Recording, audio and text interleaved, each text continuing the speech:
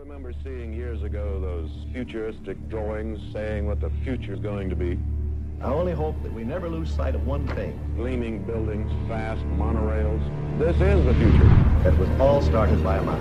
Twice the size of Manhattan. We want you to share with us our latest and greatest dream. Walt Disney World. Better than any other urban environment in America. Two True Freaks proudly presents. We hope that it will be unlike anything else on this earth. Golf courses, campgrounds, stores, hotels. Earning My Ears. A once-in-a-lifetime opportunity for everyone who participates. We're ready to go right now. Earning My Ears, a Walt Disney World-centric podcast, is available monthly at twotruefreaks.com. This is the story of Star Wars. You can read along with me in your book. You will know it is time to turn the page when you hear R2-D2 beep like this. Let's begin now. Hi, this is John Waters, and you're listening to Two True Freaks. Keep on listening, or I'll have you killed.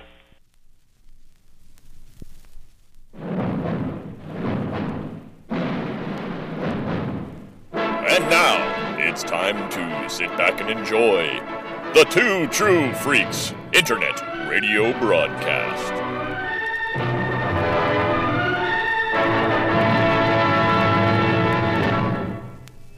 A long time ago, in a galaxy far, far away, a great adventure took place. Oh no! What will we do now? R2-D2, you found a cigarette! Well, I don't think smoking is grown up at all. Don't be so ridiculous, R2. Under rules are for earthlings. All you need is a little rewiring. But children need to be fully immunized. I'm Jabba. Wanna buy a droid? Sure, what you got? Wampa, wampa, wampa! We picked up something. It's the Millennium Falcon. I am Boba Fett. The ship you seek is nearby. Two True Freaks presents Growing Up Star Wars. Action figures sold separately. Hello and welcome to episode number 2 of Growing Up Star Wars. I know you guys thought we would never make it this far, but we're troopers and we've made it to the second episode, our sophomore episode. And hey everybody, it's me, Chris Honeywell, and I'm here with the two Scotts, Scott Gardner. Hello. And Scott Rifen. Hello. Probably the two biggest Star Wars nerds that I could probably ever find on the planet to co-host. Aww, you say the sweetest things. That would actually have a show with me. But don't worry, there's lots of caveats. But I'm kind of excited because I don't want to make it sound like it was hard or anything, but we got past the first episode. I think that was the hardest. That's because you didn't have to edit it, dude.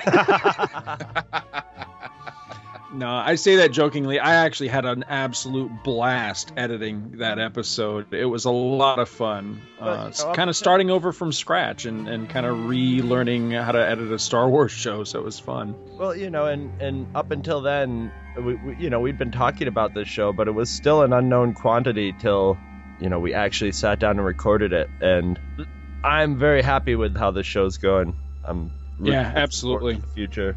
I mean, I think we were really clicking, so yeah, I think this is going to be a lot of fun. And I wanted to say, I like how you click now as opposed to the old days. How would you click with clunky it was headset? Like a constant droning click from your headphones.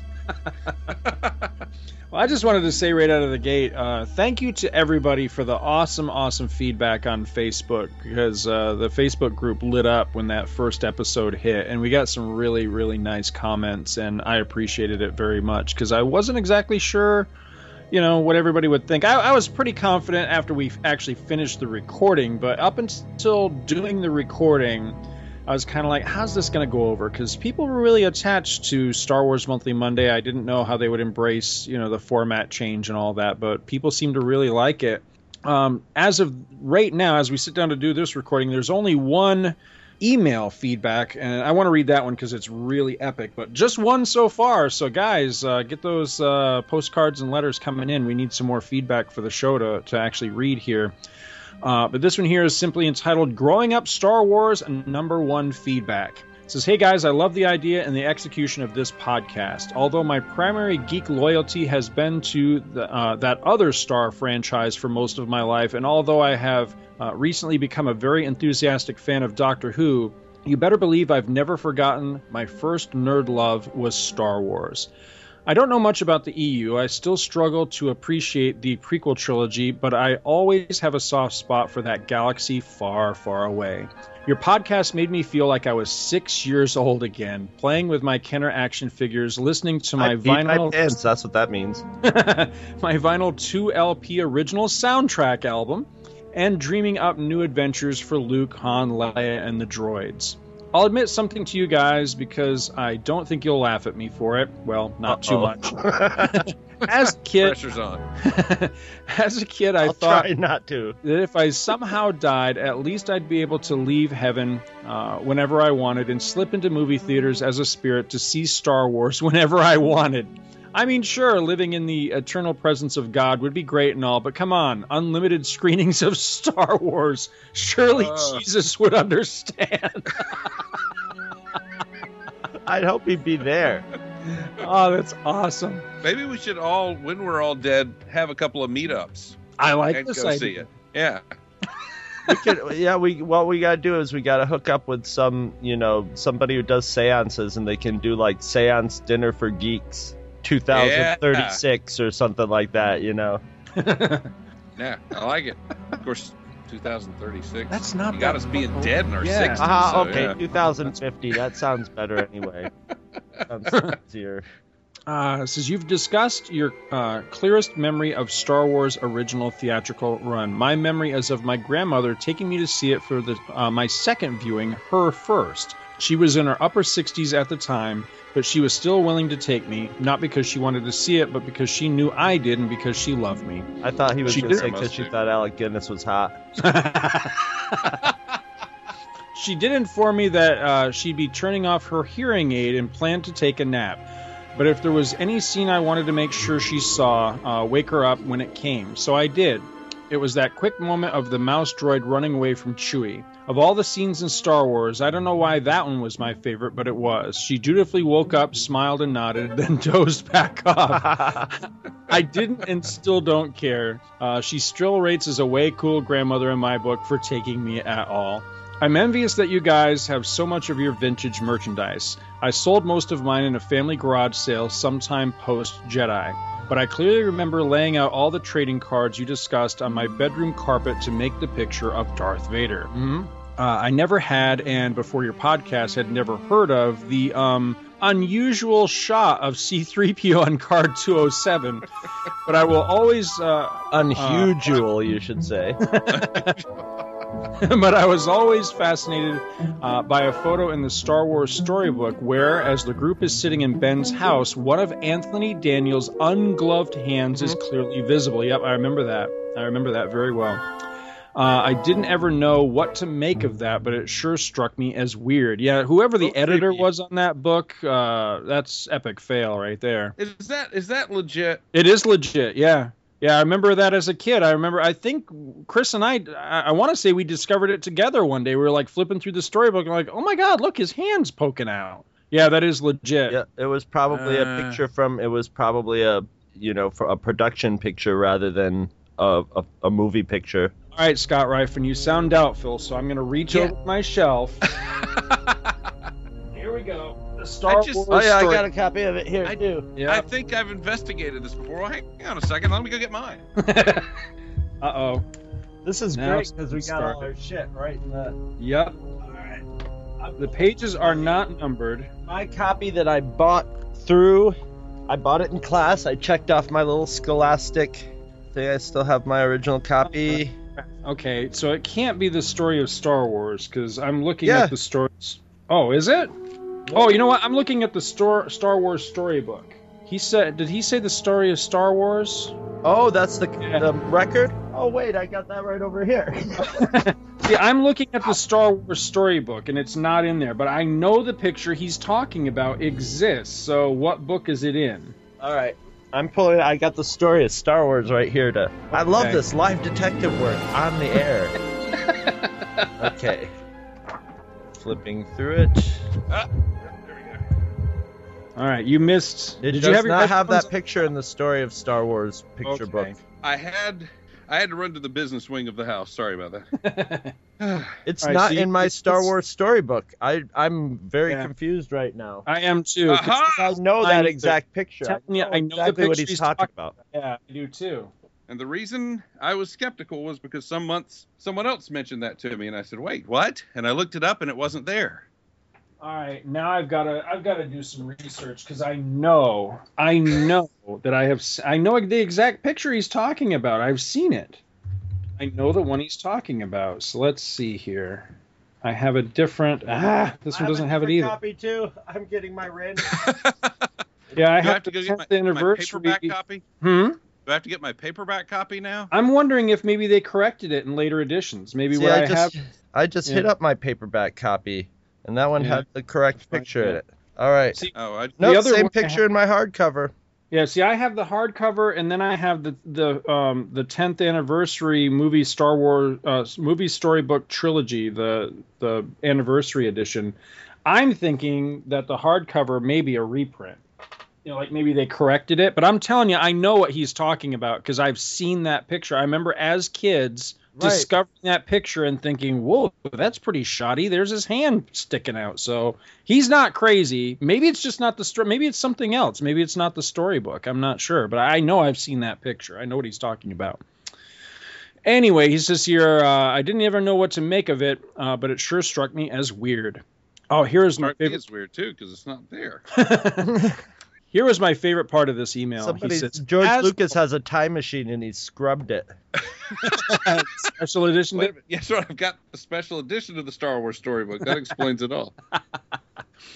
He says, as always, I appreciate the production values you put into your podcast. The sound editing was great, especially the use of the Cantina Band music and timing the musical sting to correspond with one of Chris's no shouts. Funny stuff. I also really love the comparison of Star Wars to a magic trick. Judging from some of what came later, I don't think even George Lucas quite knows how he did it. But he did, and for that, he deserves every accolade he gets. I found it! You found it? I found it! Where is it? It's late in the book, where it shouldn't be. Oh, okay. They're in the Falcon Everybody's training. Going back for their books. Yep. Yeah. Back to the book. Quick. They substituted a where Ben is supposed to be training Luke with the lightsaber. See? Yes. They substituted it with a shot from the Hubble where his hand is sitting there. What I'm thinking this is an on-set photo, although that wouldn't make sense because the lightsaber is clearly rotoscoped. No. They animated all that. I mean, they drew all that stuff in for the publicity shots. I gotcha. Yeah, that's airbrush. It's all set still photography. Yeah. This is an on-set shot. Yeah. You wouldn't have seen any of this because the frame would be above his waistline. So and you wouldn't Ben would have been like jumping backwards too if that was what was going on. I think it looks like Alec Guinness is. It looks like Luke and Alec Guinness have been airbrushed. As a Photoshop person, if I saw this, I would have said Luke and Ben have been cut and pasted onto this picture around like the edge of Mark Hamill's hair. It's a little too cut, you know. So I think this picture has been like it was a picture of just Anthony Daniels sitting there, and they plopped those two down into it. Well, not just that, but look at Luke's leg on the right-hand side. Yeah, there's a line. See that? Yeah. There's a white line going up his leg that isn't light. Is that the power supply for the lightsaber? Just look at Luke's sleeve. There is a wire coming out of Luke's sleeve up to the hilt of the lightsaber. Am I crazy, or am I seeing what I think? No, it could very well be. No, it does look like a little light. Yeah, it does look like a little wire. I think that's the power cord for the lightsaber. For what? Wow, that is some shoddy editorship right there, man. You got Anthony Daniels sitting there looking like the Tin Man because he's just wearing like It looks like a piece of like a stovepipe on the top of his legs, and then like jeans or something underneath. Right. And then his hands are out. He's probably just got like the black leggings that they had. Yeah. Underneath it. Yeah. Yeah, because he wouldn't. The frame of the shot would be above his waistline, so you'd never see that. Wow, I wish these pages were numbered so we could tell folks. But essentially, if you go past. What's the scene? The scene before this is right after they blow up Alderaan, and then they're on the Falcon. So yeah, the picture's just out of order. It's just before the picture of the Millennium Falcon being pulled in by the tractor beam. That's hysterical. See, I knew I wasn't crazy. Glad we found that. Okay. I'm glad you found that. If you call the title page number 1, it's page 32. I gotcha. Okay. So go from the title page where it says the Star Wars Storybook. It's page 32. Wow. Yeah, there's so much messed up with that picture. Yeah, there's a lot of fail in it. And Obi-Wan's looking at him like, get that damn thing away from my heart. Easy. Yeah. All right. So what are you trying to do? Make me disappear? This email concludes with looking forward to listening to many more podcasts and reliving some great Star Wars memories through them. And this is from Mike Petit, Biblio Mike. Everton, PA, and he says, P.S., he says, Chris, did you say you lived in a solar-powered house in the 70s? How awesome. I wish all of us had been keeping up with your family back then.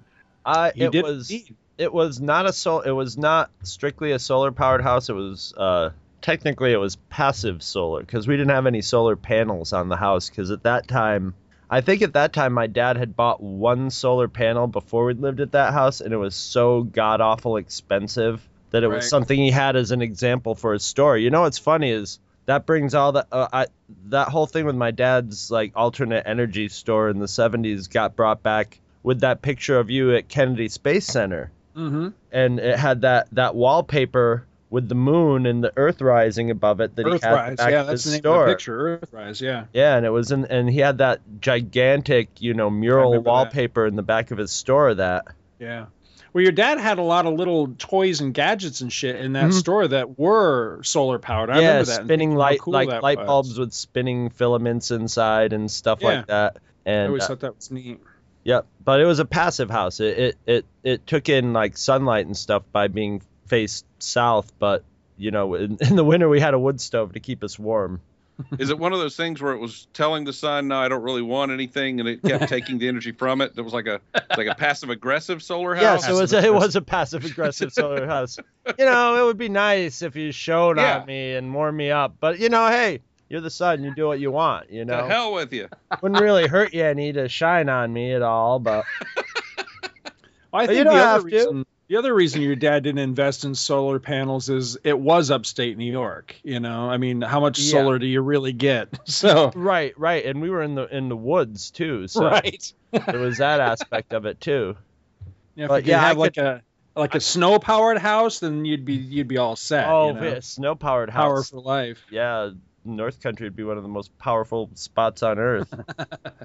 Literally, where Scott and I grew up, there was an army base. And they used to do training there in case we had to like go into Siberia or something. That was where they trained for that. 10th Mountain. Yep. So there you go. But that's all I got for the opener on this. What did you guys have, or did you want to get straight into show and tell?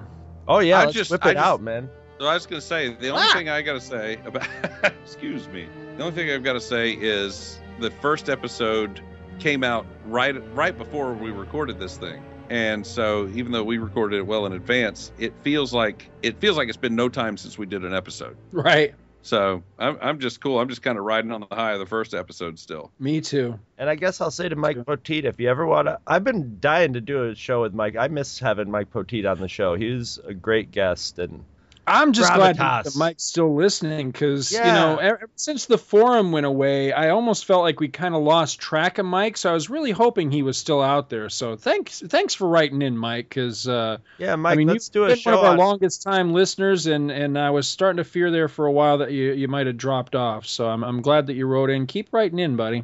Yeah, appreciate we'll do a show on solar energy.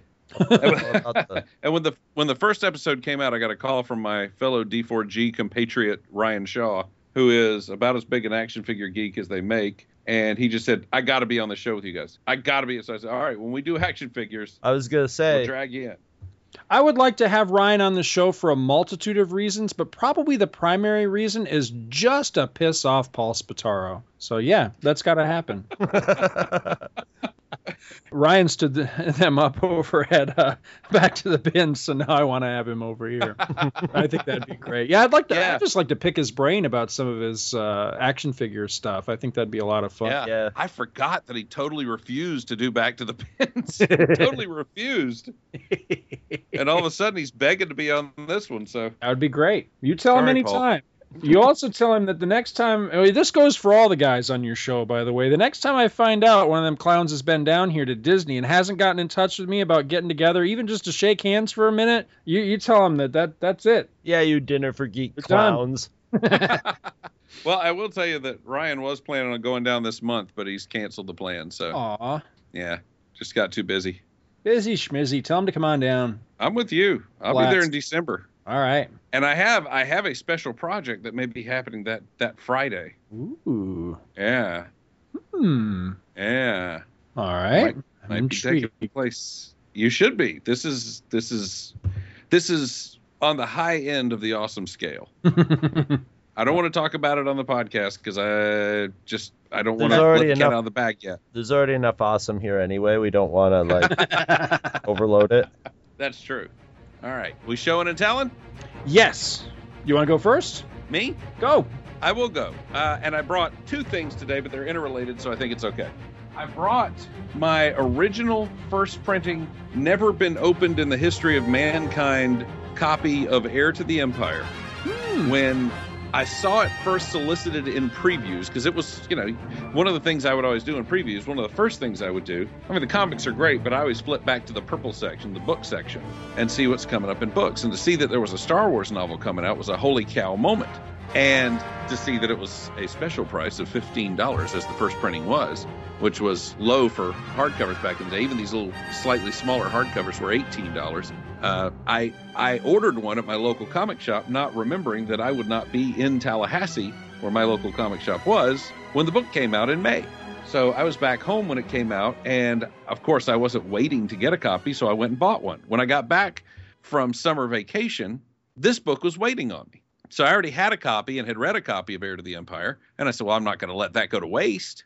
So I picked it up. There was a store nearby that sold those vinyl outer coverings like you have at the library, and I took it and immediately slid the dust jacket off, put the vinyl covering on, left the band. There's a special little gold coppery band that goes across it that says, "The saga continues. The Hyman. Special introductory price." Yeah, it's got a Hyman. And it's got a Hyman on it? Yeah. I think that's the technical term what that is. What's that? The Hyman, right? It's like little seals it shut. It's pure while it's intact. Okay. Move along. That's always what I thought about it as. Please disperse. So anyway, it is perfect. And, I have a copy I read, and I have a paperback, and I have an audio, and I have the anniversary edition. So this one is perfect. When it came time for the second, when it came time for the second book, it's getting ready to come out. And we had just finished a unit in a journalism class I was taking where we learned how to do book reviews. And our project was, our teacher had a friend who was the book editor at the Tampa Tribune, a guy named Chauncey Mabe. And our job was to go to a publishing company, tell them we wanted to write a review of a book, get the book, read it, review it, write the review, send it to the editor. And that's what we got graded on. So I had done this now. I had been through this process, and I knew this new Star Wars book was coming out. So I thought, let me see if I can get it in advance by calling them and telling them I'm going to write a review of it. So I called them. I told them I'm a freelance writer. I'm going to write a review for the Tampa Tribune. Didn't mean they were going to publish it, but I was going to write it. And if they'd send me a copy of it, that's what I would do. And 2 days later, it showed up on my doorstep, UPS, my free copy of Dark Force Rising. And I wrote the review. I mailed it off. It got rejected. And everybody's happy. Wow. I didn't know you could do that. Yeah. Well, I found out. Well, did you keep doing that? Itself, I would have been like hooked on that. I would have been like free books. If they had published it, I probably would have. I will tell you the truth. You could have just you could have just fired off like the worst. You could have just scribbled like lines on paper and sent it in. Well, the first time when it was time for my project, I called Bantam thinking, well, maybe because it was probably 4 or 5 months before the Star Wars thing came out. I thought, well, maybe they'll have a galley proof of it, something they'll send to me. But I didn't want to say I want the Star Wars book. I said, well, I'm doing this for class. I want to send it off to the edit. We're having to write a book, blah, blah, blah. Do you have anything that's in the galley proof stage? And they said, well, what do you want? I said, well, I really like science fiction. Do you have anything that's like science fiction in the galley proof stage? And I said, yes, we'll send you something. And I got this weird book by a first-time novelist that was some weird allegory for AIDS and just, but Space AIDS, an allegory. Yeah, it was. It was a little better than the space herpes. What was that? What? Space herpes. That's disgusting! How long have you known about this? First we've heard of it.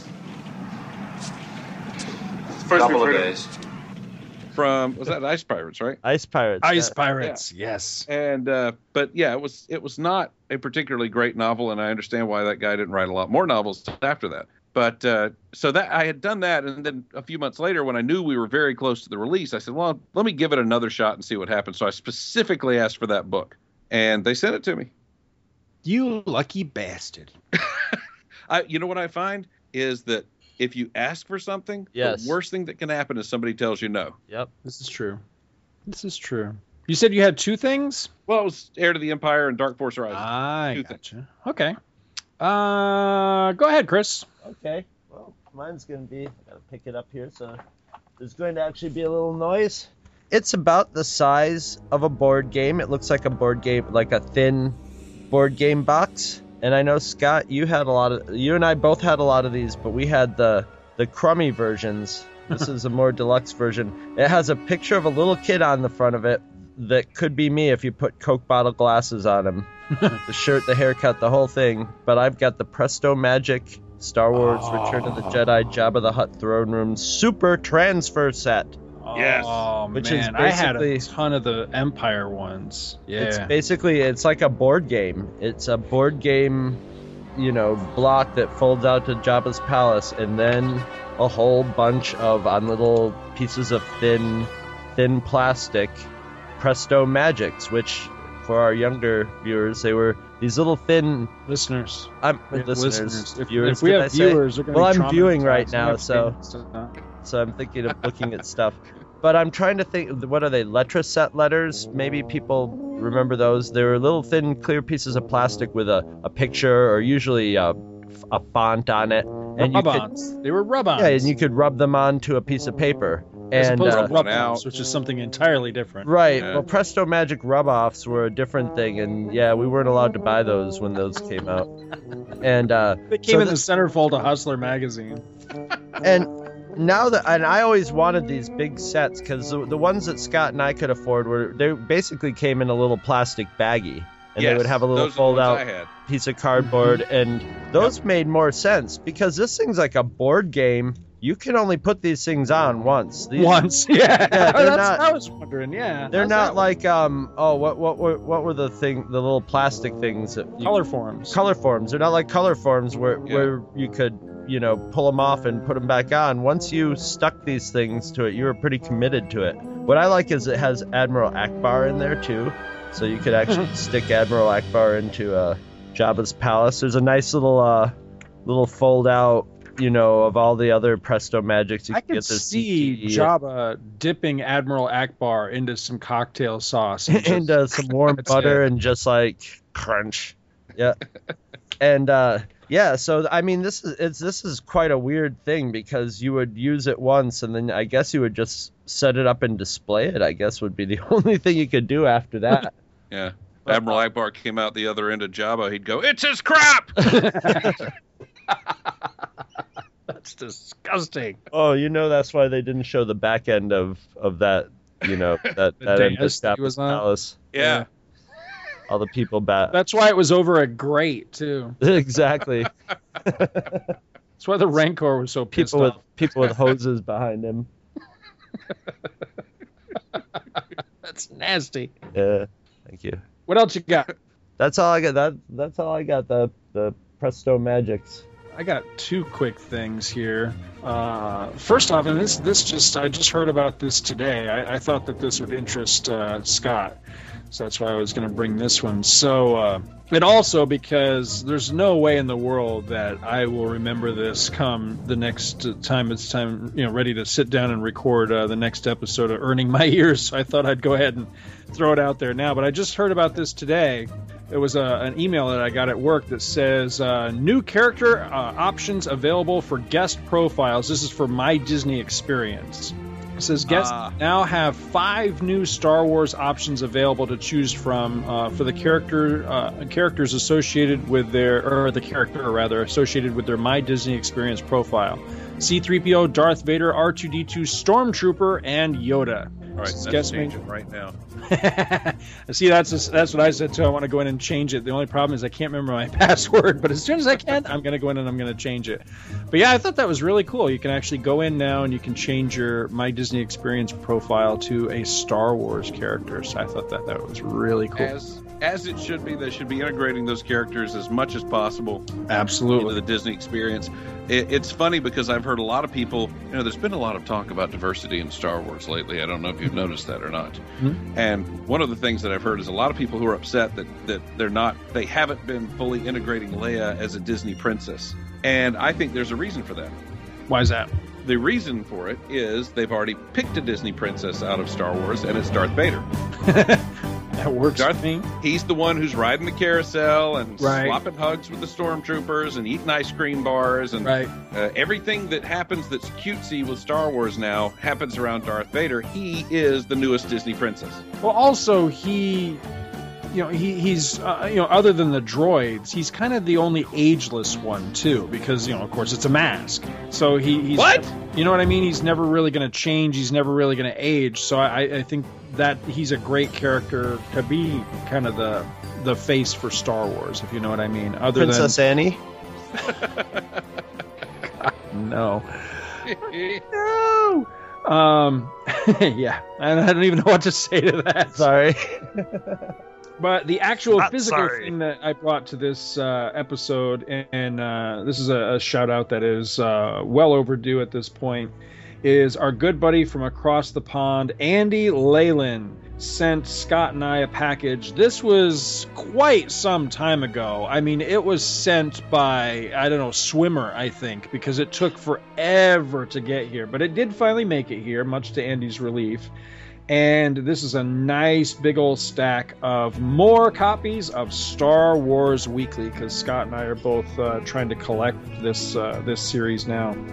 So what I did, to be fair, Scott has a larger collection of these books than I do, so he gets first pick of these, and he's getting all the ones that he didn't previously have. So we have in the stack here, we got Star Wars Weekly number 3. This is the one with the classic cover. Swing that lightsaber, Ben, or we're finished. Finished. Love it. You know what's really funny about this, though, is the cover of this, the way that it's colored, seriously looks like a kid sat down with a box of markers and colored the cover. I had to actually double check it to make sure that someone hadn't written on it in markers. But it really does. When you get it in your hand, you're going to see exactly what I'm talking about. It really does look like it's been defaced with markers, but it turns out these are actually the natural colors of the cover. It's completely different from the American version, but very interesting. Star Wars Weekly number 6. This is the cover, which I think is the cover to number 3 of the American version. I think it's the one with shooting down the detention block. Yes, that's the one. Yeah. Yep. And this one also is recolored. Not quite as markery looking, but it is recolored. Star Wars Weekly number 8. This one is a completely original, original to the UK audience cover on this. I don't know who the artist is on this. It kind of looks like maybe Dee Zuniga inked it. But what's really weird is you've got Vader looking very proto-Vader. He's locked in combat with Darth Vader. With Ben Kenobi that looks more like Gandalf the Grey. You've got R2 and 3PO in the background looking very wonky. Then you have Chewie. You have Luke, maybe? I think it's actually Han, but he's colored with yellow hair, with blonde hair. And then you have, I don't know who this is, Quicksilver? I don't know, some dude with white hair. I have no idea who this guy is. I think it's supposed to be Han and Luke. And like I say, I think Han's just, his hair is miscolored, but whoever this white-haired guy is, I have no idea. I think it's supposed to be Luke, but it really does look funny because you just look at it and go, okay, I recognize everybody except who's this guy? And then Chewie literally looks like a cross between Sasquatch and the Hulk because he's actually kind of greenish tinted. It's really a strange cover on that one. Number 9, again an original cover on this. All these issues so far are adapting the movie. They took a lot longer time to adapt the movie in the UK format. Cover on this one, I don't even know how to describe it. You just have to see the cover on this. It's very cool. And it has Infantino-style TIE fighters on it, too, which is really cool, where the cockpit is much larger than the wings, which is just weird for a TIE fighter. Number 10, which I think... No, I'm wrong. I was going to say I think this is the beginning of the 8 for Aduba 3 story, but no, it is not. They are still only about halfway through the movie adaptation in this one. So they are neither beyond the movie nor beyond the galaxy. Right, yeah, not yet. Great cover, though. I think this one's a D. Zuniga again. I'm not sure, but it looks really cool. And again, an original cover to the UK audience. Number 12. I think this is the final issue of the adaptation. I think I'm going to check that real quick just to be sure of my facts here. It looks like it is. What is this backup feature in here? That's really pretty art. I don't know. Tales of the Galaxy, it says. Now, the cover to 12, I'm looking at it now, is by Howard. Is it Howard Bender? I think so, yeah. He's the guy who did the toning for a lot of these things, yeah, if I remember right. That's a great cover. It's Luke and Vader locked in lightsaber combat. Really, really awesome. Never happens in the movie. Really cool, though. At last, the soul-shattering climax of one of the year's most sensational, or of the year's most sensational movie. It says Luke Skywalker versus Darth Vader, the final battle. And then you've got number 13, a really strange cover of C-3PO looking like he's waving his hand. He's going, "Hey, here, come in and meet my friends." It's really a bizarre cover. He's got a big smile on his face. You've got little inset pictures of Luke, Leia, Han, Chewie, Ben Kenobi, who's dead, and Darth Vader. And again, very Infantino TIE fighters with the cockpit way too big. But it's cool. Again, this is another original one. Hey, you know what? A band across the top. The band across the top that says, "New Star Wars story, new Star Wars." Free inside, full-color Star Wars mini. Oh, you might not be getting this one after all. Let's see what the mini poster is. Let's see. Oh, okay. It's actually a full-color mini poster, but it's not comic art. It's that classic picture where you're looking in the cockpit of the Millennium Falcon as they're seeing the Death Star and going, something about the small moon. So interesting, very interesting. This was not everything that was in the stack, of course. So you got first pick. You got all the ones that you hadn't got before. I got your cast-offs. That's not the first time, you know. Yeah, that's true. Most of my collection is your doubles, actually. So I got Star Wars Weekly number 5. Now, this, if I had to pick an issue out of here that I would have wanted, it would have been this one, because this is a great Tony DeZuniga cover of the Falcon being drawn into the Death Star. And I always like this cover because I remember one of the earliest issues, might even be issue 1, I'm not sure, but one of the earliest issues of Back Issue magazine I ever got had the original pencil art of this one reprinted in the magazine, and a note from the editor saying, if anybody can identify where this art is from, please write in and let us know. It turns out it's the cover to this UK Star Wars. And let's see, number 11. Have to get out and push to get the Falcon in that docking bay, though. Right.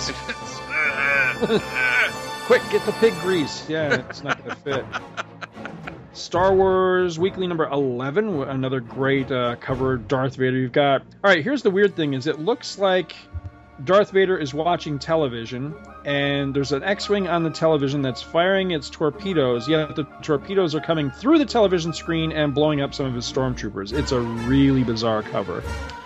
Number 34, which this must adapt that awesome Herb Trimpe story of Luke having a flashback to his early days on... Yes, it is. This is actually part 2 of that story, it looks like. Or maybe they even broke it up into more parts than 2, I'm not sure. But great cover. Again, original to this particular series.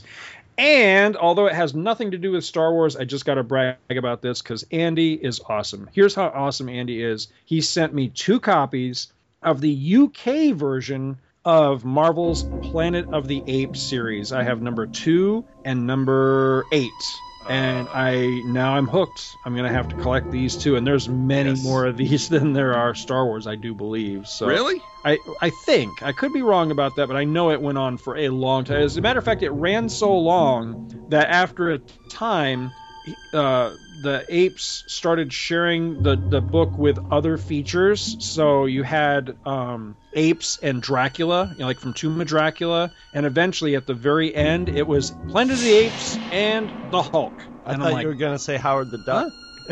That would have been interesting too, but yeah, some really strange, it almost looked like a team-up book, like Hulk on the Planet of the Apes, which would be kind of cool, I guess, but yeah, really strange covers. I thought you were going to say it went on so long that apes were just ready to end it. Like, ape, please kill ape. So the apes actually evolved back into humans.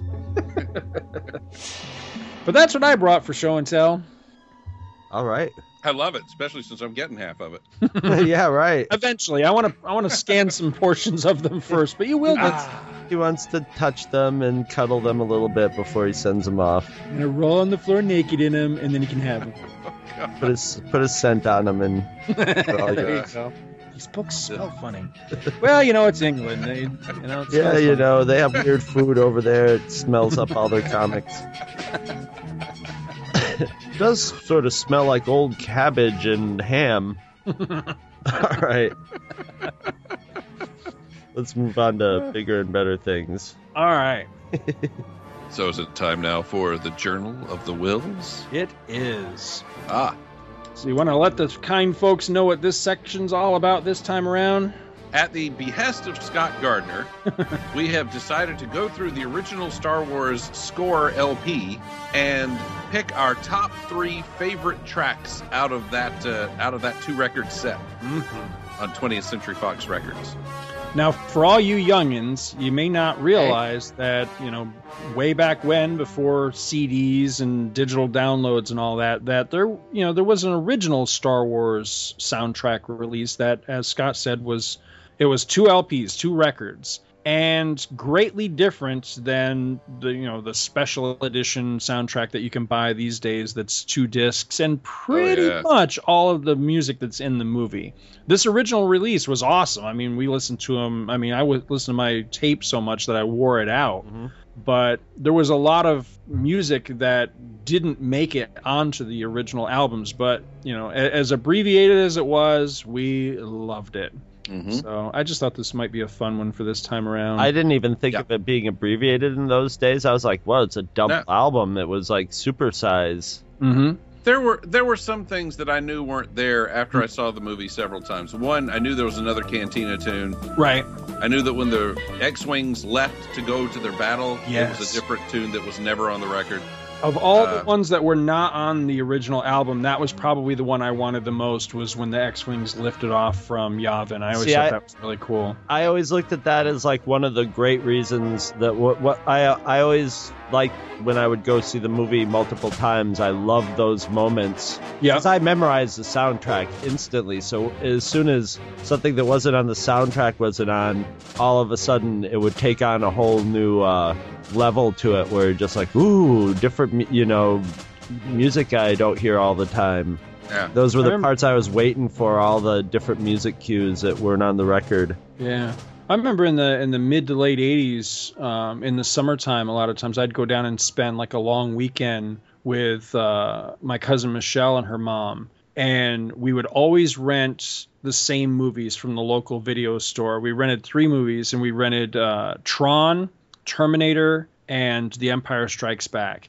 And I think one of the reasons that we kept watching Empire over and over and over again every time we would get together was just because there were all those great cues that were in the movie that weren't on the albums. Mm-hmm. Yeah, it was more obvious. It was more obvious in Empire, really, than in Star Wars. Yeah, I think so too. Well, I'll go ahead and take the lead on this if you guys don't mind. All right. Okay. So I'm going to do mine in kind of reverse order leading up to number 1. And I kind of suspect that we may actually share similar number 1s in this one, I'm thinking. But that's what I was thinking too. So number 3, The Imperial Attack.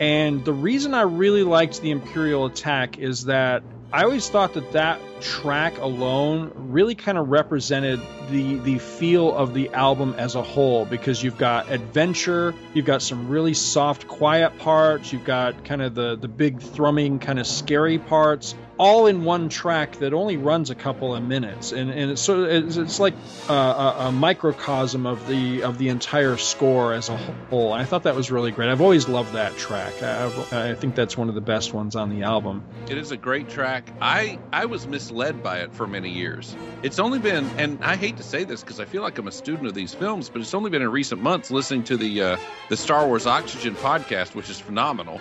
The theme that they use in that, okay, you know the one I'm talking about? Yeah. That's the Rebels theme. Mm-hmm.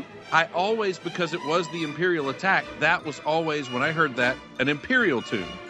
It never occurred to me that was a Rebel theme, but apparently John Williams intended that to be the musical signature of the Rebellion.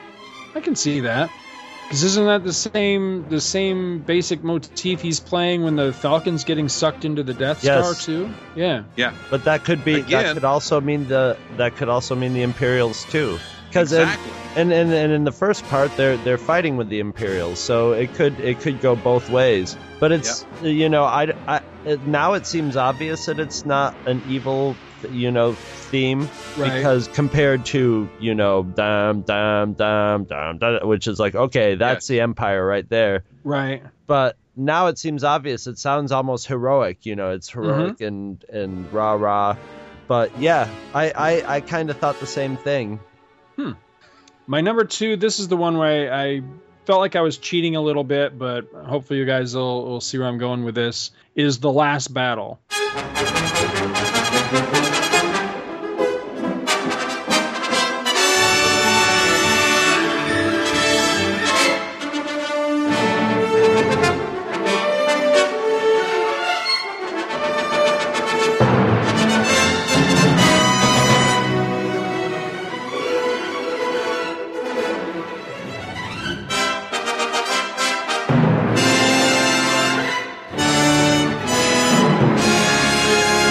Because it's all it's that was almost my number 2. Actually, one entire side of an album. I mean, there's only 2 tracks that are on side 4. We're not counting by length. It's The Last Battle, which I think it runs over 12 minutes. It's not the length of the song; it's how much magic is in it. This is true.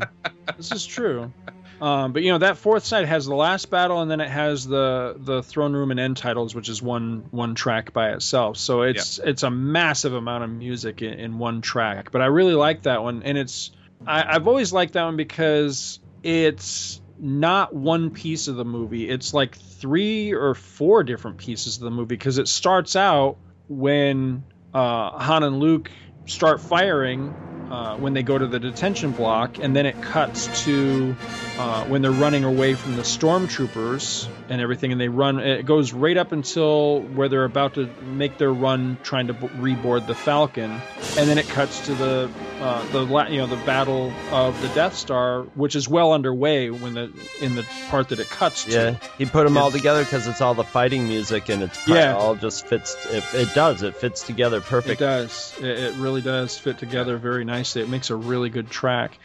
And then number 1 is The Princess Appears, which I just, come on, that's quintessential Star Wars. It's where, the holograms projected, and then Luke, leaves the garage, goes out, watches the sunset. Now, over time, because there's been multiple releases of the soundtrack, this track has now become known as Binary Sunset. But to me, it will always be Princess Appears. That's how I've always thought of that one. But I love that track. It's great. Just a quintessential Star Wars. Apparently, Kevin Kiner agrees with you, because he borrowed that. That was one of the many things he borrowed in the pilot episode of Rebels. There's a musical lot signatures that was in there. Yeah, it's full of musical signatures in that. Yeah, I have not seen that yet. I'd be very curious to hear what you think. I'm gonna have to try it out, but I'm leery because I'm trying not to talk about it because I know we have time constraints. But I recently gave in to peer pressure and watched another recent premiere that everyone else is glowing about and walked away going, really? So I'm very hesitant to dive into Rebels, but I might have to give it a try. Quick, on the boards, Scott Gardner hated. Don't. I'm going to edit that out. I swear to God, I'm not going to start. Oh, real quick, let me just mention this real quick. One that I thought for sure was going to make my list on this because as a kid, I absolutely loved it. And I think it only exists on this cut of the soundtrack is the main theme because it goes, of course, it's the beginning of the movie all the way through to just before the Imperial attack starts. Mm-hmm. And then it suddenly cuts and it goes to the end theme. I always loved that, and I remember there was a 45 of that, and I think it even made like the Billboard charts and stuff. It was very popular. Oh, they used to be on the radio all the time. I guess re-listened to that in preparation for making this list, and man, you guys, if you haven't heard it recently, listen to it. It's a bad edit.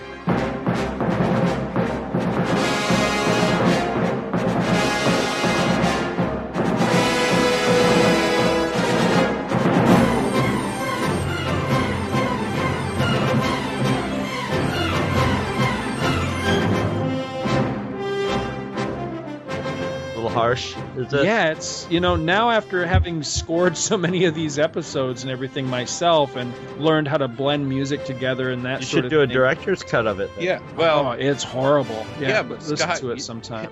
You're doing it with digital stuff. They're doing it with reels and razor blades. Yeah, exactly. I mean, that's when you got to remember when I first got into radio. That's how we edited tape. Was had a razor blade and a groove on the tape deck that you slid the razor blade through, and then you had splicing tape that you put it together with, and that's how they did it. Yeah, and it sounds good too. It's but I'm about to walk out now of the podcast. Why?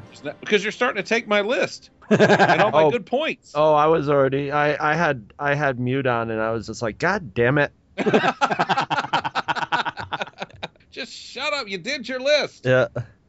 I'm like, I don't want to curse him out during his list. I'll wait till afterwards, just before my list. His list is over. That's the problem. There's one other track. You can't name the whole album, Scott. We've met, right? Go ahead, Chris. You want me to do mine? All right. Yeah. For what it's worth. I'll cuss you both now. It's different. It's different though. It is different. Well, see, two of his three are different from mine. Mine too, but he actually nailed number 3. Number 3 of mine is Imperial Attack.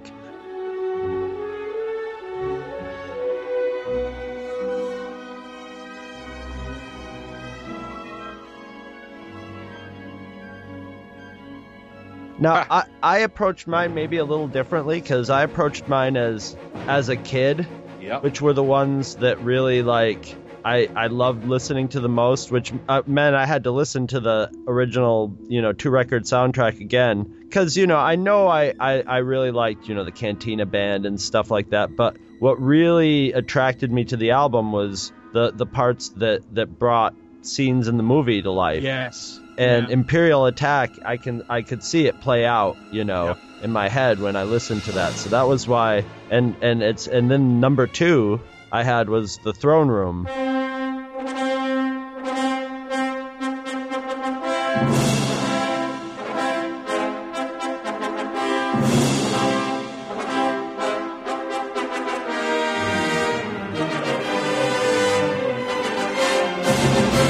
To the end theme, because that also brought up really, and it's funny now that I think about it, they're the bookends really to it of when the story starts and ends, and this is true.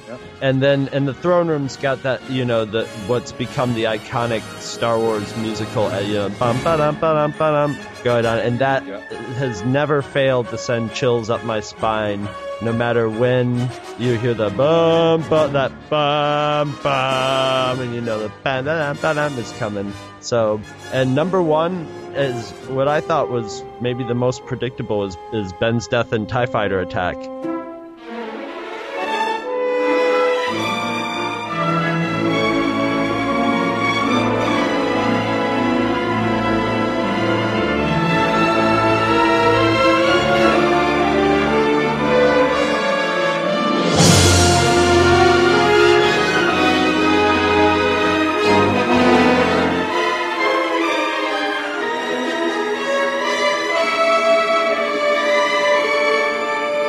And that I knew that was going to make your list. And that's number one because that's the first thing I saw too.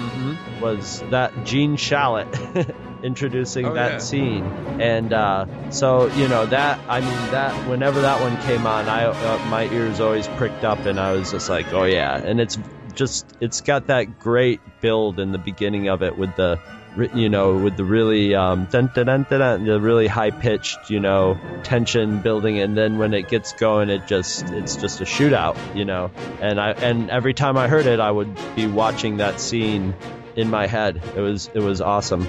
Nice. So very, very similar. I mean, Throne Room was actually I was going to have the last battle in there, and then decided Throne Room and I, almost for the same reason this guy is. The last battle's too long. It's got everything in it, but yeah, it's because it's 12 minutes long. So I picked Throne Room, but it very well could have been the last battle. All right, now are you going to read the same list? I'm defying. Did I get any of yours? Did I knock off any of yours? Yeah. Oh, you did. Good. Yeah. My number 3 is the main title.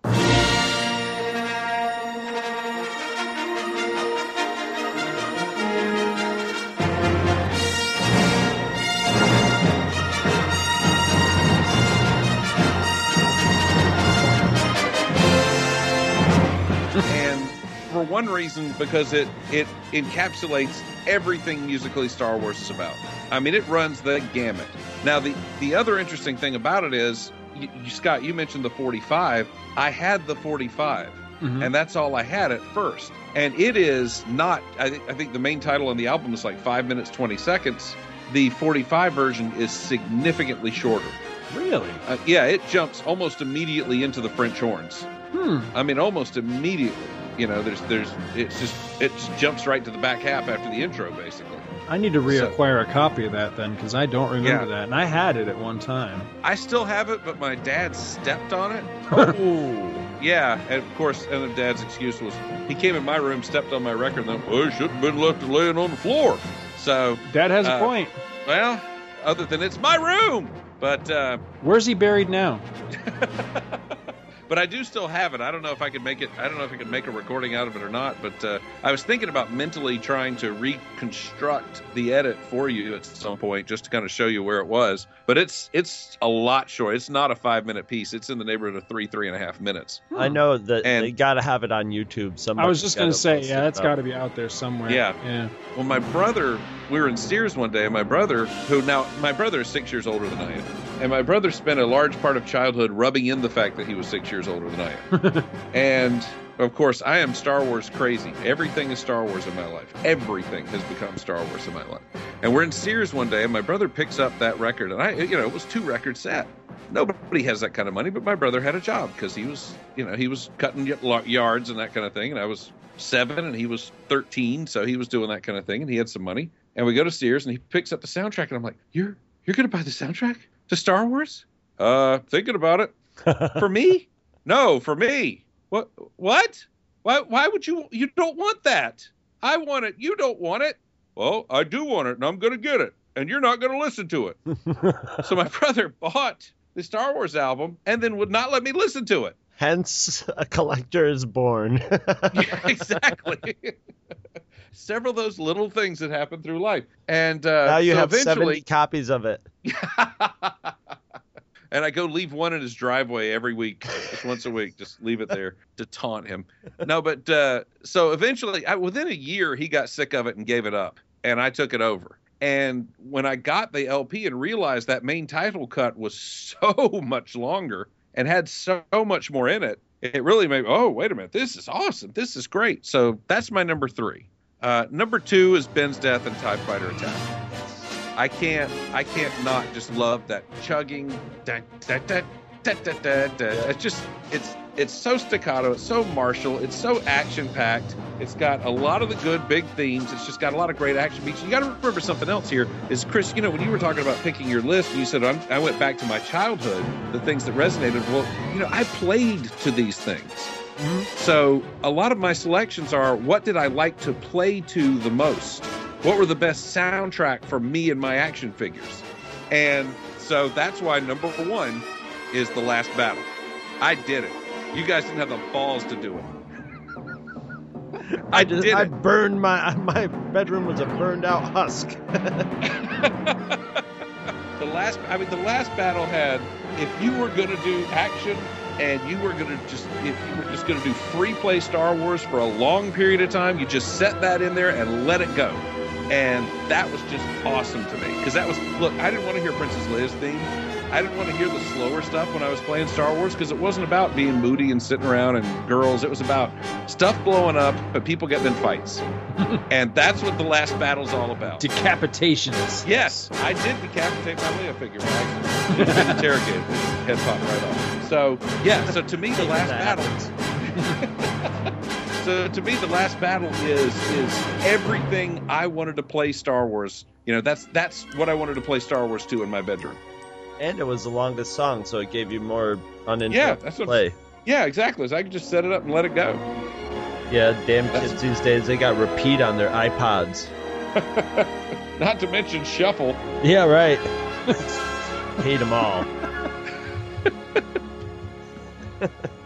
Well, are we ready to get into the final segment? The meat. The meat.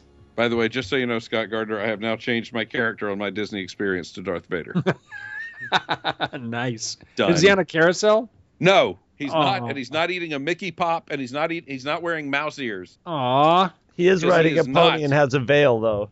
I am actually wearing, at the moment, I'm wearing my shirt, my Darth Vader shirt, where he's riding the carousel, and it says this will be a day long remembered. I love this shirt. You know, it's cute on the one hand, but God, there's just so much of it now. I was sitting at dinner last night. We went to a restaurant. His dignity. Well, yeah, I mean, I'm sitting at dinner last night, and this family sits at the table across from us, and this kid's got a shirt, and it's got a photo of Vader, and he's holding up a sign that says "Free Hugs." Okay, I see what you're saying. Yeah, when it comes to all the ones where he's like, you know, he's carrying the ghetto blaster and he's walking at, and yeah, I'm a little tired of those. But the Disney ones I love. I don't. Maybe that's hypocritical, but well, no, I mean, I appreciated them more at first, but as time passes, I'm just getting a little sick of it because there's just so much of it now. At first, I thought that was great, and him and the stormtroopers taking Disneyland in that commercial. Mm-hmm. Yeah, well, was great. That's how it always happens, and then it gets humped to death. You know, then the people are like, "Oh, they like that. That people responded to that. Let's do that over and over and over again." Yeah. And it's why I say Darth Vader is the newest Disney princess. All right, so this was your idea, sir. You run with it. Oh, me? Yes. That's you. Oh, okay. Well, I just grabbed it off the sheet, things we talked about from last time. Books. Yeah, you've been trapped, basically. You were trapped. Well, no, this is great, though, because I want you to think about this. The book and record sets, for those of you who don't know about these things, the first one didn't come out till 1979, but people don't quite understand. Star Wars Mania just kind of started in 77, but Star Wars Mania just kept building and building and building and building.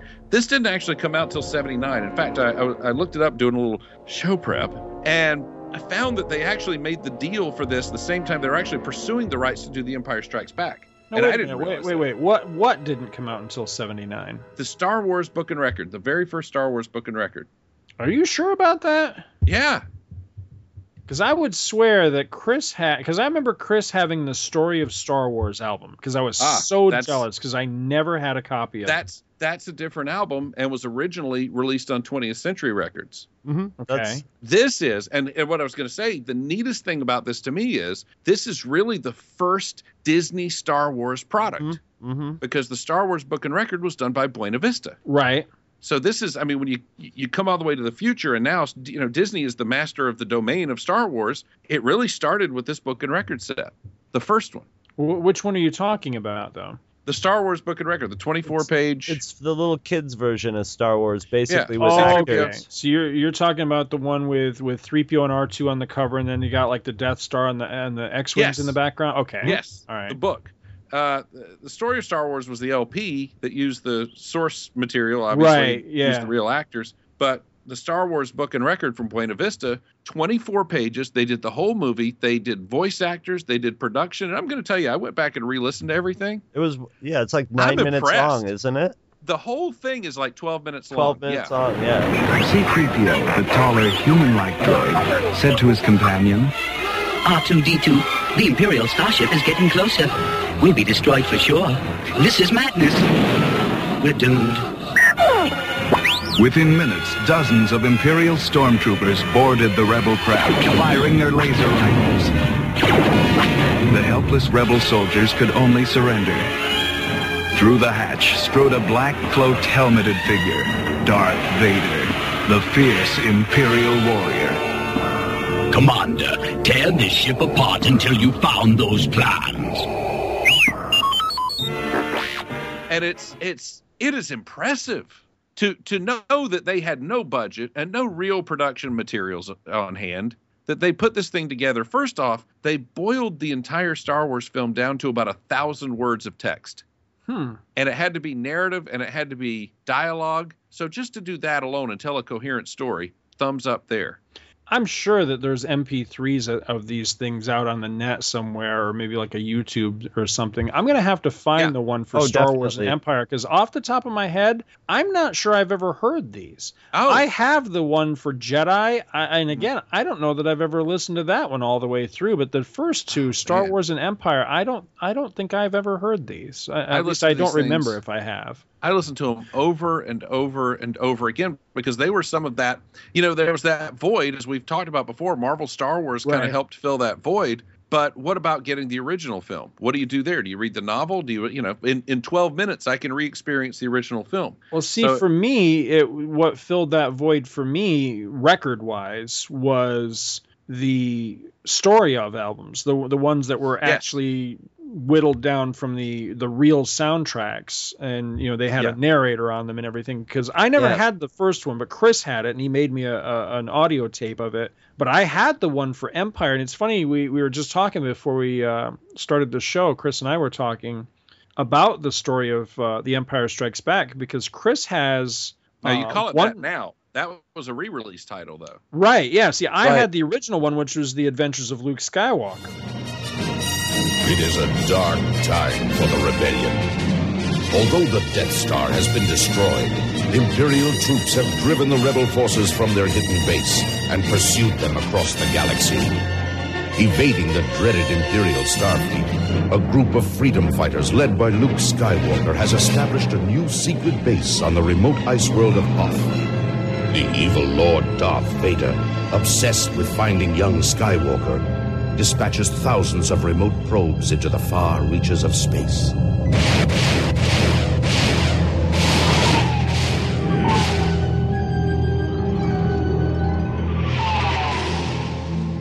What, the RSO recording? Mm-hmm. Yeah.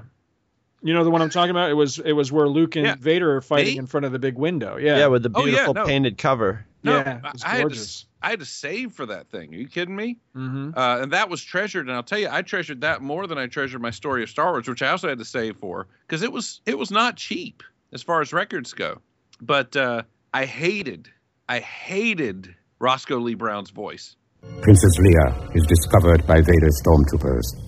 There's one. Set for stun. Hated it. See, I never really cared for him as the narrator of that album, but I do sentimentally. I like the guy because, of course, he was the voice of Box in Logan's Run. Fish and plankton and sea greens and protein from the sea. I always liked Malachi Throne, who was the narrator of the one for Empire, and of course he's got Star Trek roots because he was. What was the guy's name? Mendez, I think was his name. The lead prosecutor guy in the classic Menagerie two-parter on the original Star Trek. And then many years later, he was Pardek, the Romulan that Spock makes friends with on Romulus in that two-parter where Spock was on Next Gen. He's just got a great voice. Yeah, he does. It's big and powerful. Yep. Luke's destiny has taken a different path. He approaches the planet of the Jedi Master. Yep, that's it. Dagobah. And I love that. Now, so when the Empire came out, I was expecting more of a long time ago in a galaxy far, far away. I'm ready. And you're ready. It's my job to freeze you.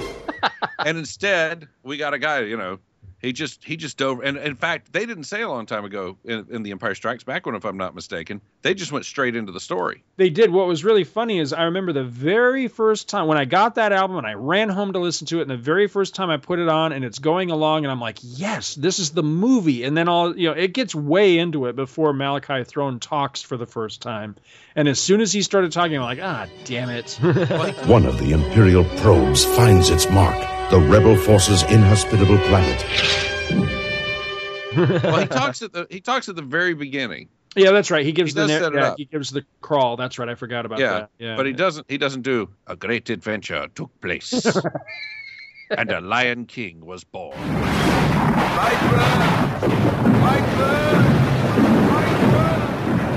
I mean, it was. See, I'm looking up here the other guy.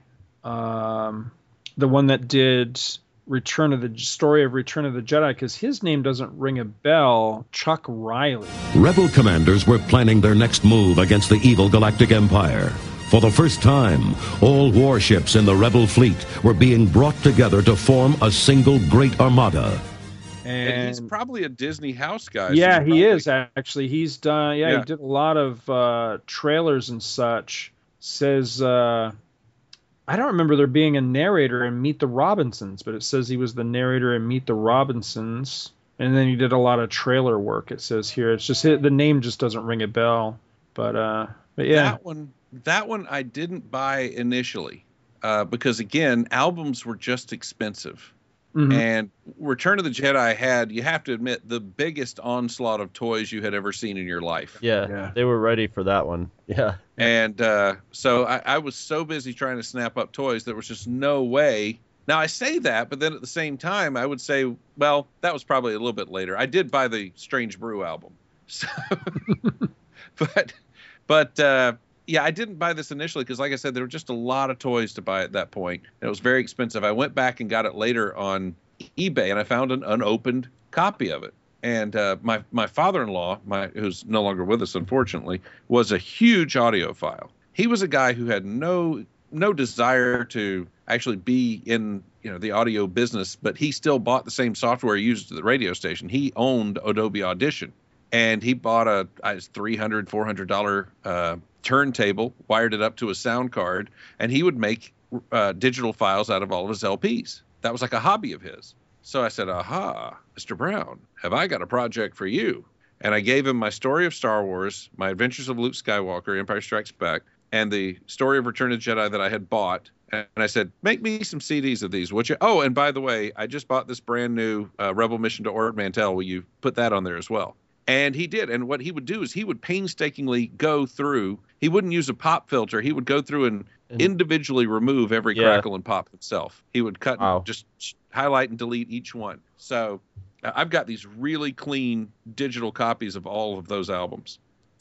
I have the technology for that now, but all my Star Wars records are battered. Yeah. All my story of ones. I've got nice clean of all the soundtracks just because they're so, I keep finding them until I find a better copy and a better copy. Yeah. But I've never gotten a copy of Rebel Mission to Ord Mantell or Planet of the Hoojibs yet. I'm still looking for those. I don't even look on eBay for them, but I'm still. Really? Why not? I just figured they're probably too expensive. I probably should. Back in the day, and this was, I don't know, early 2000s, I got mine for under $10, and it was sealed.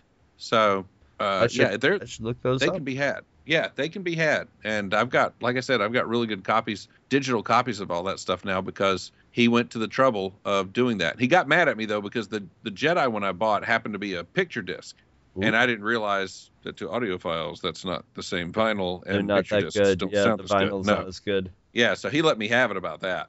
But, I've still got a decent... He still went through... It was funny, though, because he was such a stickler for all the sound that, I gave him the records. And the Story of Star Wars I played once when my dad made a tape of it for me and never played it again because I had a cassette of it. And he gave back to me, this is crap. What have you been doing with this thing all this years? And I was sitting in the sleeve. Sorry.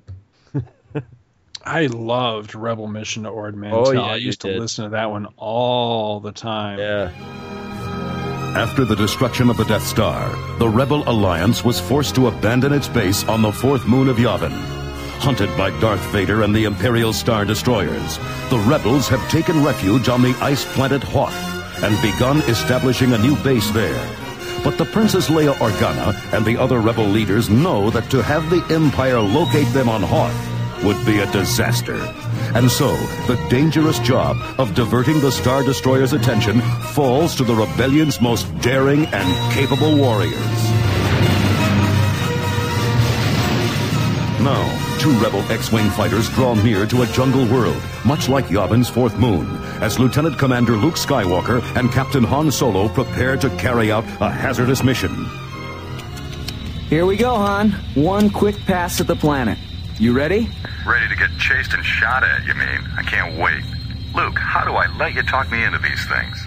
And when Chris and I were doing our Star Wars audio parody series there, Battle in Outer Space Wars, I stole a lot of audio off of Rebel Mission to Ord Mantell for background noises and stuff like that. But I loved that one. And I'm sitting here, it's been years since I've dug that out. I'm sitting here, I'm looking at an image of the cover to that, and I forgot how great the cover is because it's a fully painted cover. Yeah. And it's essentially, they just borrowed the backgrounds of Cloud City, but you've got 3PO is having a panic. He's sitting in essentially like a next Star Trek: The Next Generation shuttlecraft that has a docking clamp on it, and Luke is leaning off the side. He's wearing his Bespin fatigues, and he's lopping off the docking clamp with his lightsaber as stormtroopers are shooting at him, and the Falcon's coming up in the background. It's just a great cover. Yeah. But I loved this adventure because it was just, it was that missing chapter,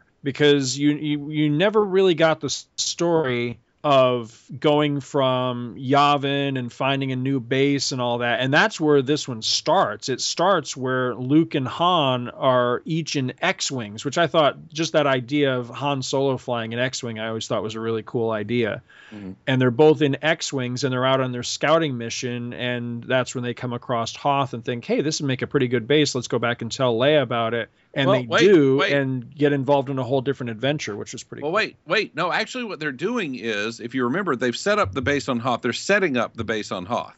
And Luke and Han are going out on these missions where they're going to jungle planets and waiting for Imperial patrols to show up and then taking off to make them think they're looking for a jungle planet so that they won't look in places like Hoth. Mm-hmm. Okay, no, I don't remember that. I guess I remembered it wrong. I thought they were actually hunting for Hoth at the time. No, they're still building the tunnels and everything at Hoth Base. And they talk about that in the album. There's a scene where Han's complaining about the cold on Hoth. Yeah. Right, I remember that, yeah. They're going out and providing decoys. They're going to jungle planets on established Imperial routes and making themselves known and then hitting hyperspace and getting out. I gotcha. And it's a neat thing though, because it really does think about how did we settle on Hoth, what did we do, how did we make sure that nobody would come looking for us, et cetera, et cetera, et cetera. Right. How do we get funded? Where do we get our money? How do we get funded? Yeah, and not if you're not going to go to a banking planet, right? How are you going to get funded for the rebellion? Right. So, but Brian Daley wrote this, as you guys I'm sure know, and. We all kind of have a Star Wars, and that's why we kind of sometimes have these arguments where some people hate the prequels, some people love them, some people hate the Clone Wars, some people hate Timothy Zahn's Heir to the Empire, some people hate Kevin J. Anderson. And so we all kind of have our Star Wars. And what Brian Daley did consistently was give me my Star Wars. Right. Whether it was the solo trilogy of novels or whether it was the radio dramas or this thing, Brian Daley always could hone in on what I liked about Star Wars and what I wanted out of Star Wars.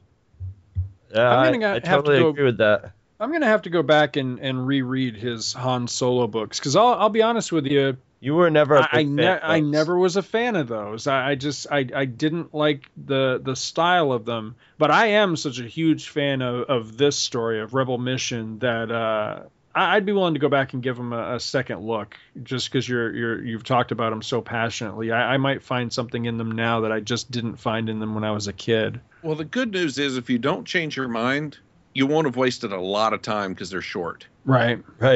So you give a few days to reading the first one. You don't care for it. Yeah, you move on. Yeah, I might have to go back and check that out. But so you never bought the books and records?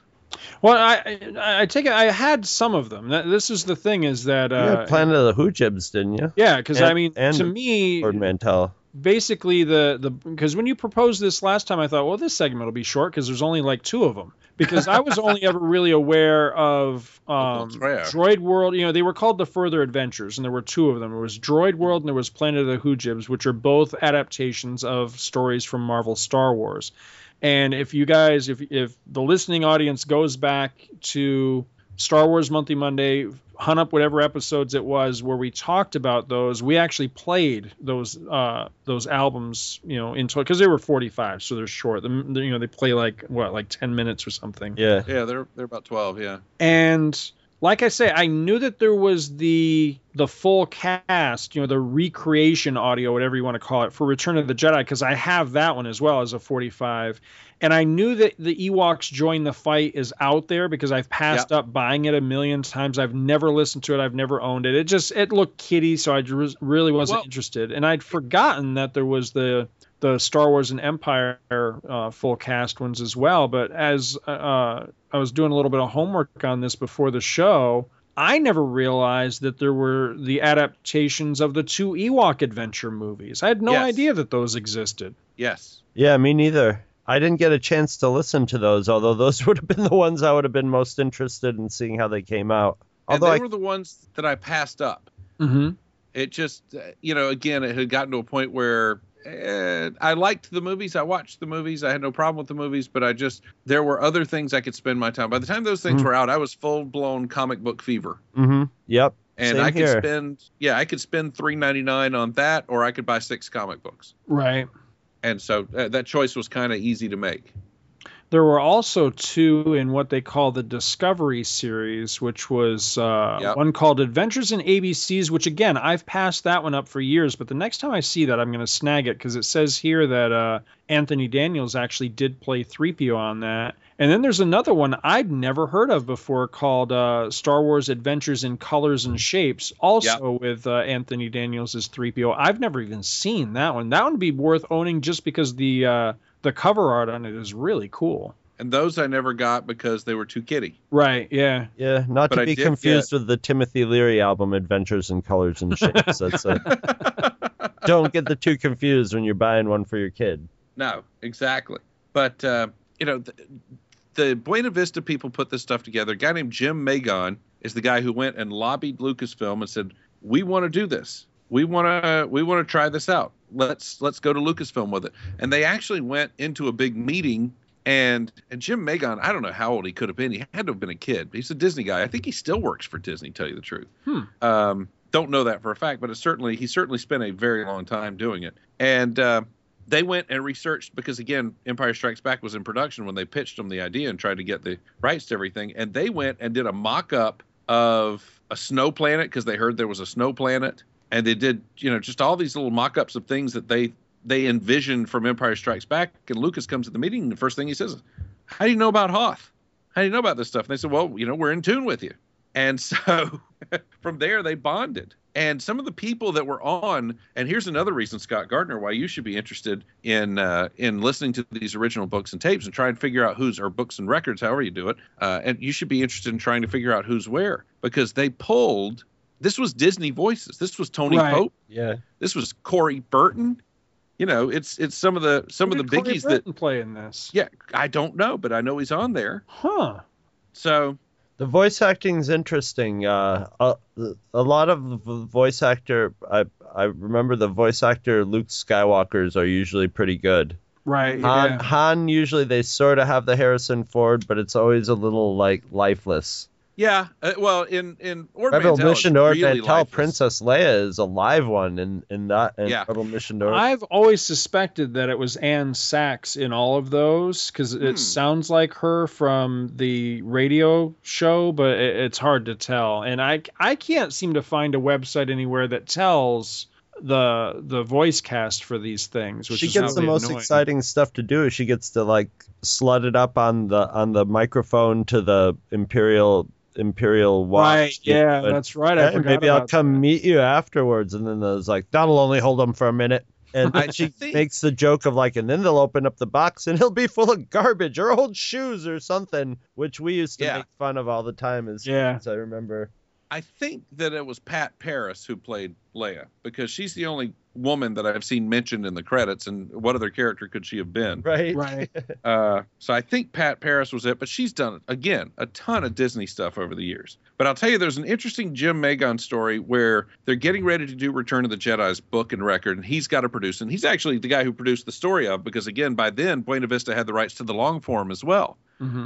And if you remember, they went and reissued the others with new covers, and they renamed The Empire Strikes Back when the story of The Empire Strikes Back. Right. But as he's trying to prepare Return of the Jedi, they're not giving him anything, because he wrote them, he produced them, and they're not giving him anything. Like, no. And they sent him, he said, well, send me a script. So they sent him a script, and it was sanitized. They took all the cliffhanger, all the spoilers out. Ugh. And he said, there's nothing I can do with this. They said, well, we can't give anything away. Sorry. So he's struggling to get this thing done. And then one day they send the soundtrack. They've been recording the score. They send tapes of the score over there, and the cues are all named. And one of the score cue cuts is named Brother and Sister. And he says, well, what is this? Where does this go in the recording? Where's this go in the story? Brother and Sister. So he calls Lucasfilm and he goes, look, I got a cue here for the soundtrack called Brother and Sister. Where should I put this? And the lady went, what? They called it that? Oh, they shouldn't have done that. They shouldn't. And she said, change it, scribble it out, and put something else on there. He said, what do you want me to put on there? She said, put Luke and Leia. Oops. Oh. So that's how he figured out that was going to be one of the plot twists. Oh, good Lord. And it's like the story of what was it, Qui-Gon's noble death. Yes. Yeah. Qui-Gon's noble end. Either he's got a nice butt or he's going to die. And that was another one. I got that one early because it was a promo copy, and that was frustrating. Yeah. I'm sorry, go ahead. I remember seeing that on the soundtrack. Somebody had a recording of it. I'm like, oh, this is the oh, okay. I guess he's not going to be in the next movie. Yeah, didn't sign that 3-picture deal, huh? What do we got for next time around?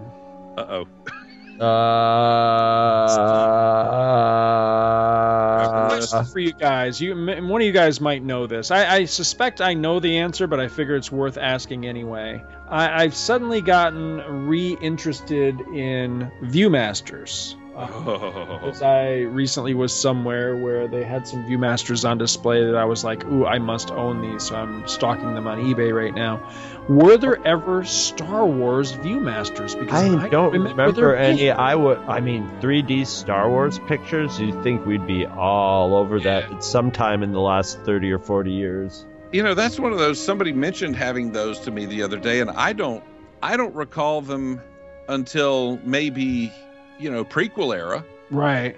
But I don't think they did an original set of them. I remember what's the little hand crank thing where Kenner had the cartridge. Price. Yeah, it was Fisher Price. Fisher Price.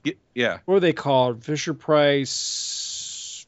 I've got the Alien one right here in my hand. Movie Viewer. Movie Viewer. That was it. Yeah. Now, I had that they had. What was cool about that is that one day, I don't know why in the world we would have done such a stupid thing, but as it turned out, it was pretty cool. Chris and I busted open my Star Wars Movie Viewer reel.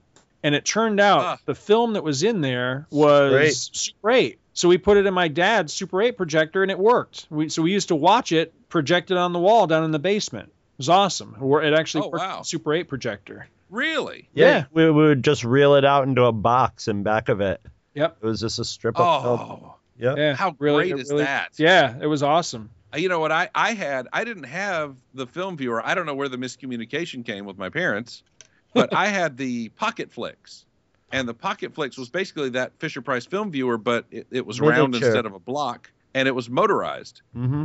Oh, yeah. Okay, yeah, I remember those, yeah. So you didn't turn a crank, you pulled a trigger. Right, yeah. I was desperate for there to be a Star Wars one of those. I just knew Star Wars cutting-edge technology. They'll get rid of the hand crank, and they'll come over to the Pocket Flicks any minute now. Right. And they never did.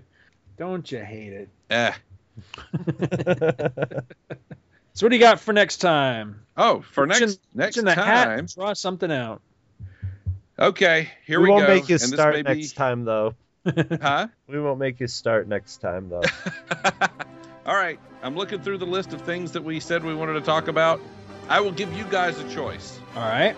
Sears Wishbook exclusives. Ooh. Or Star Wars knockoffs and ripoffs. Ooh. Those are Here's the thing. I think I'd rather go with Sears Wishbook, but here's the thing: is there somewhere out there? Is there like a website resource or something for looking at this old stuff? I would have to refresh on that because I don't have any old Sears catalogs. Yeah, I don't either. Plaid Stallions got tons of them. What's that? PlaidStallions.com has plenty of them. Okay. Brian Heiler. All right.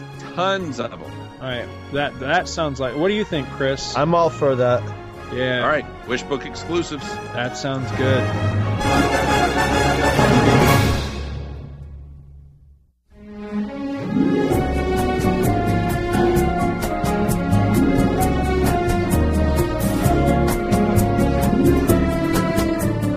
You can sponsor an episode of this or any other of your favorite Two True Freaks affiliated shows. Simply click the PayPal link on our website, donate any amount at all, tell us which show you're choosing and what message, if any, you'd like us to read on your behalf, and you will be an official sponsor of that show's very next episode, with your message read in the show's opener. It's that easy, and there is no minimum donation. Be a show sponsor today.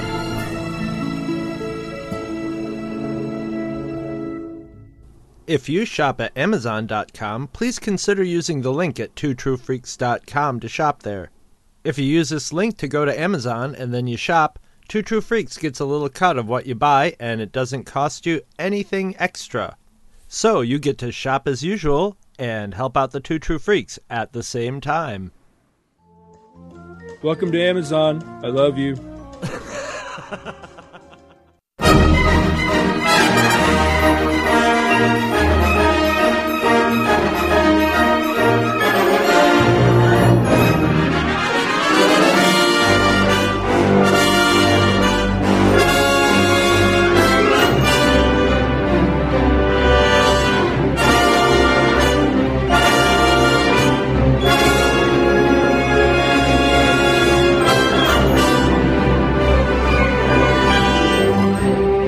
Visit our website at twotruefreaks.com. Two True Freaks is always spelled TWOTRUEFREAKS. You can email Two True Freaks directly at twotruefreaks@gmail.com.